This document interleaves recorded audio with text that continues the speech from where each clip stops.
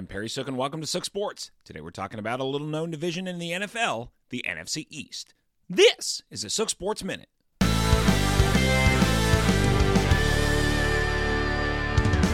NFC Beast. Don't look now, but the NFC East, once the laughingstock of the NFL for sending under 500 teams to the playoffs, now looks to be a power division.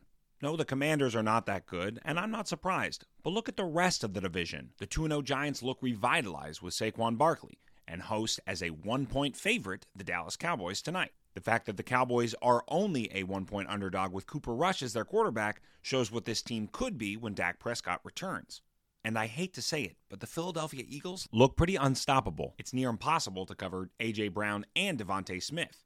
The only other pair of receivers I think is that challenging, Jalen Waddle and Tyreek Hill. And oh look, those are the only two teams that are 3-0. And tonight, either the Giants will join them at 3-0, making them the only two teams in the NFC to hit the mark, or my Cowboys will overcome getting rid of Amari Cooper and having an injured quarterback to beat them to have two 2-1 teams. It's about time we take the NFC East seriously. No longer the least, but maybe a beast. This is a Sook Sports Minute.